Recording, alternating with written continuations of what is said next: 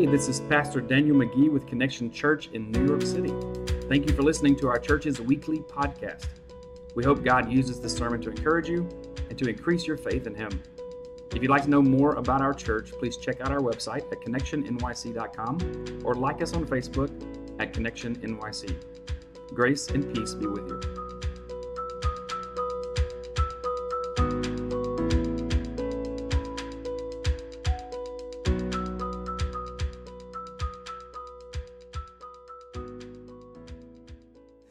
I'm glad you're here today. I have an important message to share with you that Jesus has shared with his disciples and is now sharing with me and you today. He's saying, "My peace I give to you." My peace is what he says, I give to you. A lot of times people, if they're if they're trying to get to win Miss America or some contest and they're asked, "What do you want for the world?" What's one of the answers people give, right? What do we want? World peace. And that's great, right? We should want peace in the world. But there's something better that the world can offer you, that God is not just offering to you, but is ready to give to you today. It's not just something that is an offer that one day you can cash in. It's not like you're buying something that one day will happen, but God is offering you right now in this moment His peace. The world can never deliver on its promises. I mean, it's full promises. I mean, it can promise wealth, and it can give you wealth, but it can't give you everything that God can give you. It can't give you true peace. It can give you a peaceful existence for your lifetime, but then you're still going to die. So what's going to happen after that? What's the eternal peace that God can give? God can give you peace here and then. So to kind of get us started, today's message comes from John chapter 14. Verses 23 through 29. It's a popular discourse that Jesus is teaching his disciples here. And not only do we have questions today for God, why this, why that, what about this promise, what about that promise? His disciples who were with him had promises to them that they didn't see how they could be fulfilled. They had lots of questions for him.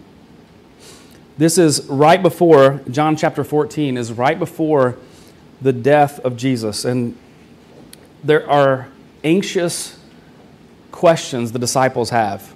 They don't really know that he's going to die necessarily at this point.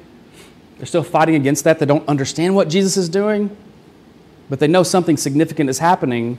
And Jesus is saying some weird stuff, some concerning things that he continues to go. And so Peter's the first one to ask in John 13, backing up, he says, "Lord, where are you going?" Jesus is telling him he's going somewhere. "Where are you going, Lord?" And he answers that question. And then Thomas gets in on the game and says, "Lord, we don't know where you're going. What are you talking about? So how can we know the way?" They ask for clarification. And there's this guy named Philip. And he asks, "Lord, show us the Father, and that will be enough for us." So he wants clarification because Jesus is talking about going to the Father, and I'm going to the Father, and just, can you give us more information? I don't have enough to understand what you're talking about now. And so we get to the verse right before what we're talking about today, and there's going to be a guy named Judas asking the same question. It's not Judas Iscariot, though. It's a different Judas. All right? People have the same name of Judas, so it's not that one. And he's going to ask the same thing, like, what are you talking about?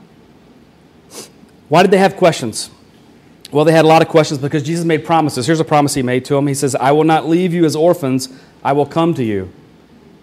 And then he left them, right? And so, that doesn't make sense, right? How can you leave us and not leave us? I would have the same question. He also talked about the Spirit.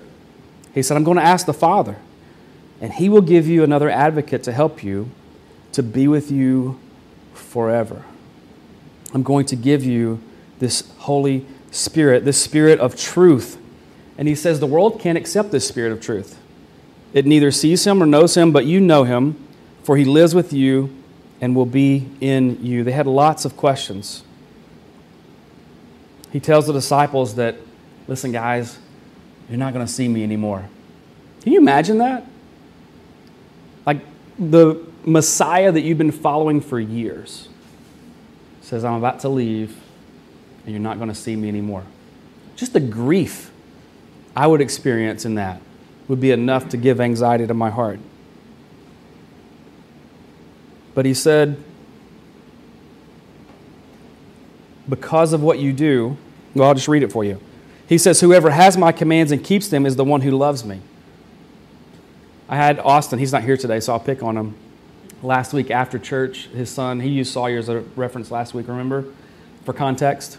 That was what he talked about for context. Anyway, so he said, last week he said to Sawyer, who was not behaving at the time, and he said, what do we talk about? If you love me, what will you do? Obey you. And so this is where that comes from. He says, the one who loves me and keeps them, or has my commands and keeps them, is the one who loves me.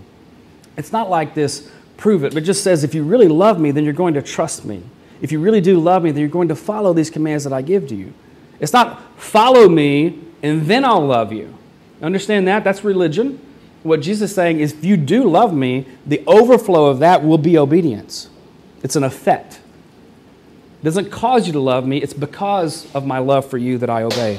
The one who loves me will be loved by my Father, and I too will love them and show myself to them. And here's where Judas asked the question, not Iscariot. It actually puts it in there for us to let us know. Why do you intend to show yourself to us and not to the world? So they have all kinds of questions. And Jesus is going to tell them at some point in these next few verses, my peace I give to you.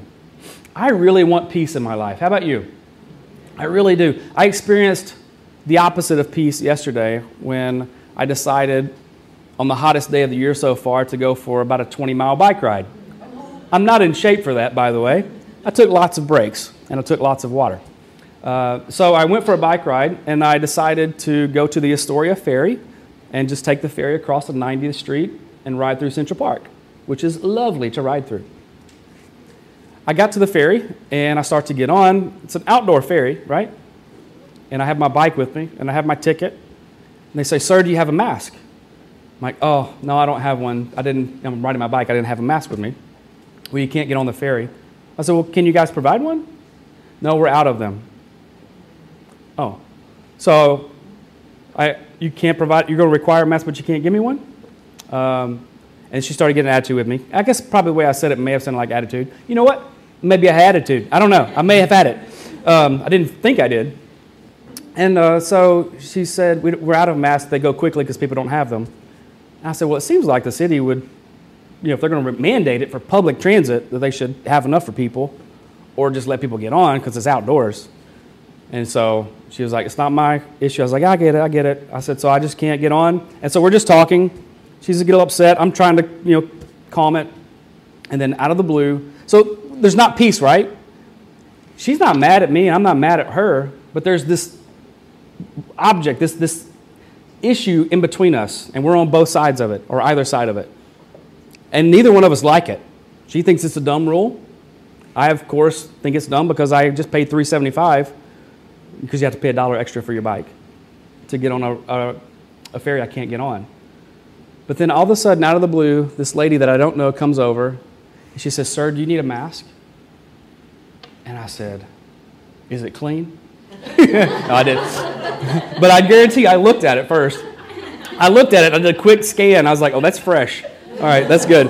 I said, thank you so much. And I took I'm not putting on somebody else's mask. That's gross.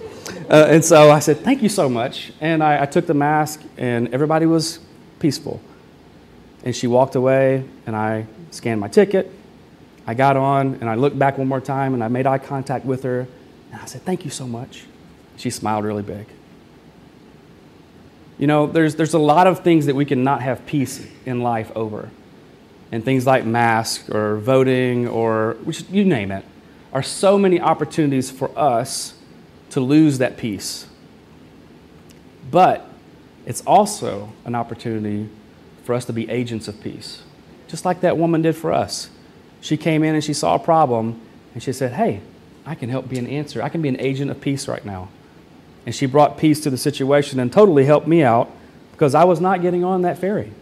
And I kept that mask with me from my ferry back that afternoon. There's a lot of things in life that bring unrest, and Jesus is telling you this morning that I will bring peace to you. I want you to read with me here in John chapter 14, verse 23 and following.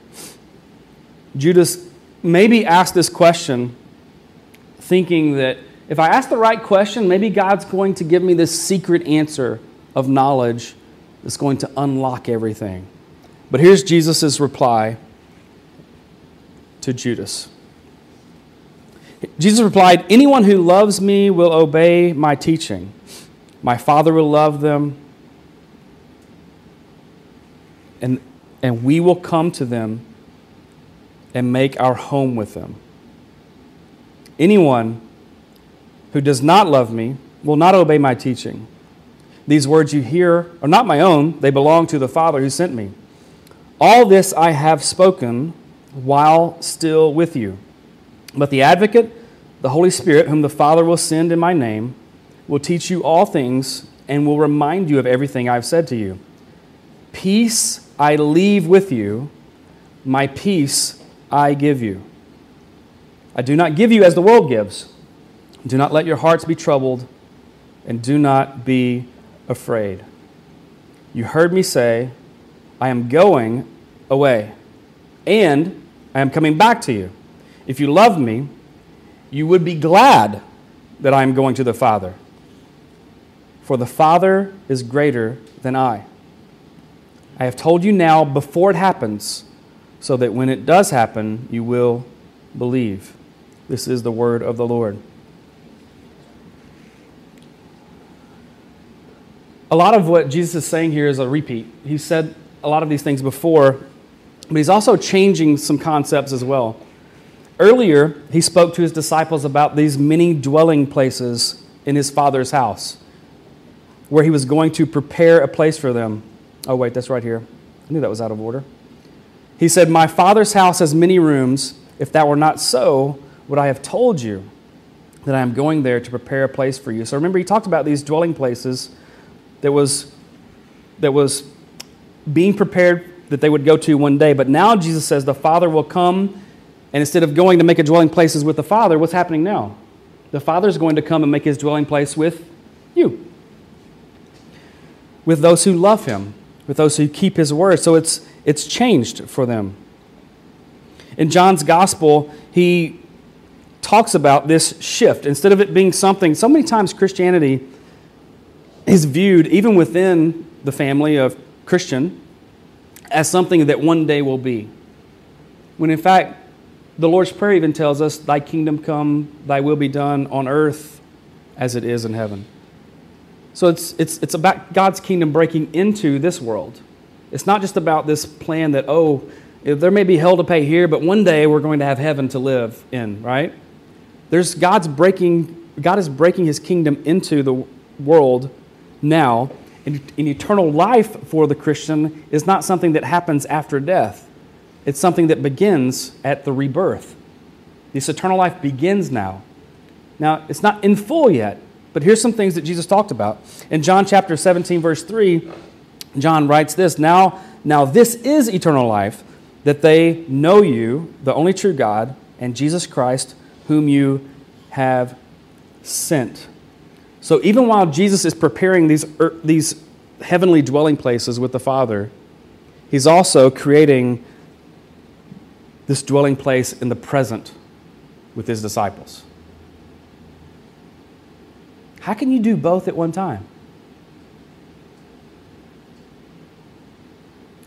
That's a difficult question to answer, which makes a lot of sense why the disciples, the followers of Jesus, had all these questions for him. This doesn't make sense. Well, the way he does this is through the work of the Holy Spirit. The Holy Spirit is the advocate or the paraclete, and it means called alongside, or called along beside, actually. And it is that Jesus is going to continue to live among us through the advocate of the Holy Spirit. That's why we sing songs like, "Come Holy Spirit, move among us." There's this connection that we have with the Lord, and that's why we say, as a church, we're connecting people to Jesus and one another. That we believe that's our mission for life, is to make sure every person knows Jesus Christ as their Lord. Jesus says that the Father is going to send the Spirit to be alongside them and to teach them and to remind them of all the things that he said, because I'm telling you stuff now and you don't get it, but at one point in the future, it's going to happen and you're going to be like, that's what he was talking about. That's it. Because Jesus will be present with them through the Holy Spirit, they don't have to be anxious. Now, I get it. Sometimes I'm anxious. Anybody else? All right. And I have the Holy Spirit. So I don't want you to hear this as I must be doing something wrong, but I want you to hear this as a promise that God is with you even when you don't experience that peace right now. He's still giving it to you. All right? It's still an offering for you, and you still have the power of the Spirit living within you, and that we can experience more and more as we grow in our faith. John 14 begins, which is backing up to the beginning of this chapter that we're in. Jesus says, "Do not let your hearts be troubled. You believe in God, believe also in me." So evidently these people had a lot of anxiety, and rightly so. There was a lot of pressure on them for following Jesus. But after telling his disciples this, now in verse 27, he says, "Peace I leave with you, my peace I give to you. I do not give to you as the world gives." And then he closes it up nice and neat, and he says, "Do not let your hearts be troubled, and do not be afraid." Guess what they did later on? Their hearts were troubled, and they were afraid. Why? Because Jesus died. And everything just came crashing down. And you know what happened at the resurrection? They were still troubled and afraid. There were a lot of unanswered questions. What happened with the body? Are they going to come looking for us? They're going to think we stole the body? There's all kinds of issues that they have. And so when Jesus meets with them, they're frightened after the resurrection. He gives them this greeting, a greeting of peace. On the evening of that first day of the week, when the disciples were together, with the doors locked for fear of the Jewish leaders, Jesus came and stood among them and said, "Peace be with you." They're locked up because they're afraid they're going to die, and the doors are locked, and then all of a sudden a resurrected Jesus shows up. That's probably going to make them afraid a little bit too, right? How did you get in here? We had the ring alarm. How did you get in here? I mean, we had a video camera there. He didn't even see you. So after he said this, he showed them his hands and his side, and the disciples were overjoyed when they saw the Lord. And then again, Jesus said the same thing to them. He said, "Peace be with you. As the Father has sent me, I am sending you." So the Greek word for peace is eirene. And it is certainly a translation of a Hebrew word known as shalom. And shalom is peace. It signifies more than just the absence of conflict, though. I tend to short sell what peace is. Like, for me, my default is as long as nobody's yelling or upset, that's good. I'm good with that. I'll just take that. All right? But shalom is much more than that. It's this holistic peace. It's not an absence of conflict, but it's this holistic sense of well-being. It's the kind of peace that the world can't give, even if it gave you everything. It can only come from God, and this gift accompanies the gift of the Holy Spirit. Again, it all ties back to what God has given to us. And Jesus breathes into his disciples, and he sends them out. So he says, "Peace be with you. As the Father has sent me, I am sending you." And then the very next verse, he says, "And with that, he breathed on them and said," what? "Receive the Holy Spirit." He tells them, "Guys, if you love me, you're going to rejoice that I'm leaving you," which is not what we naturally think, right? If I would tell my wife that after 21 years of marriage, "If you love me, Carrie, you'll be glad that I'm leaving you this year," all right? That doesn't make any sense. That's dumb. But Jesus is doing something that we can't comprehend at this moment. He's doing something that's global, and it's not just global at the time. Like right now, who's the richest person? Is it the Tesla guy? Is he the richest, or is it Bezos? It doesn't matter. Let's just name one of them. Jeff? Elon. Elon's the richest one, all right? He's global. Everybody knows him, right? For the most part, he's global. But Jesus wasn't doing something that was just global to make an impact for his generation. He was doing something that was going to be forever.